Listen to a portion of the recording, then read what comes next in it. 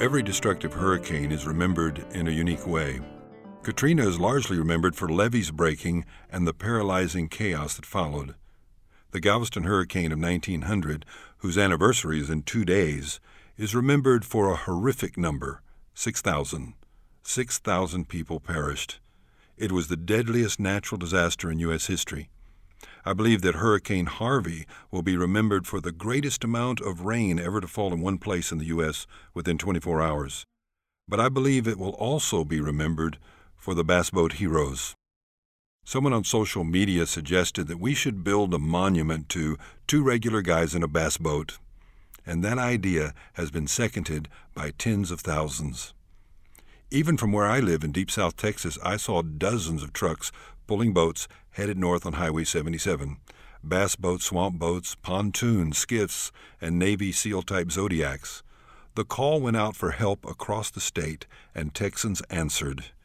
They came from San Antonio and San Angelo, and Austin, Waco, Dallas, Fort Worth, Tyler, even I understand from the Panhandle and El Paso. From every nook and cranny of the state, they rolled toward the floods, spontaneous convoys racing to the coast. It was magnificent to see them, Texas flags bent by speed and proudly waving from their trucks and trailers, a genuine cavalry to the rescue. These men and women didn't ask for money or mileage or payback of any kind. They didn't ask for whom the bell tolled. They just concluded, it tolls for me, and away they went. I talked to a man at a gas station near my house who was filling up his slightly lifted GMC. He was pulling a 15-foot bass boat with a trolling motor. I asked him if he was going to Houston. He said, "My brother and me thought we might head up that way. I got a truck and a boat. Might be a help to somebody. I know they'd do it for us if things were turned around." And they didn't just come from Texas. The Cajun Navy, as they are so beautifully named, came from Louisiana in large numbers, as did others from Arkansas and Oklahoma, and no doubt other states too. A National Guard officer I saw on the Weather Channel said, "These people are showing up with airboats, swamp boats, and jet skis. They go out and rescue people and bring them to us. I don't know where these people are coming from, but it's the greatest thing I've ever seen." An old friend of mine, Matt Carr from Central Texas, answered the call.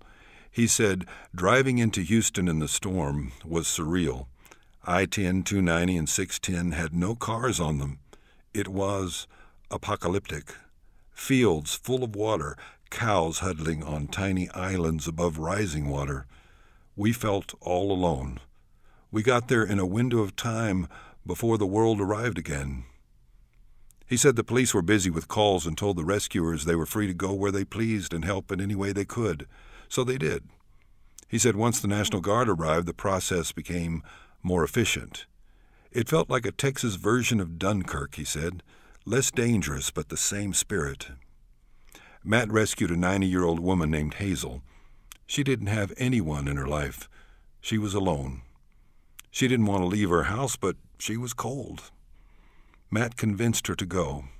He said, "I took her to a bus so they could take her to a shelter. She was scared. So I knelt down next to her in the aisle of the bus, and we said a prayer together. And then I got back to work."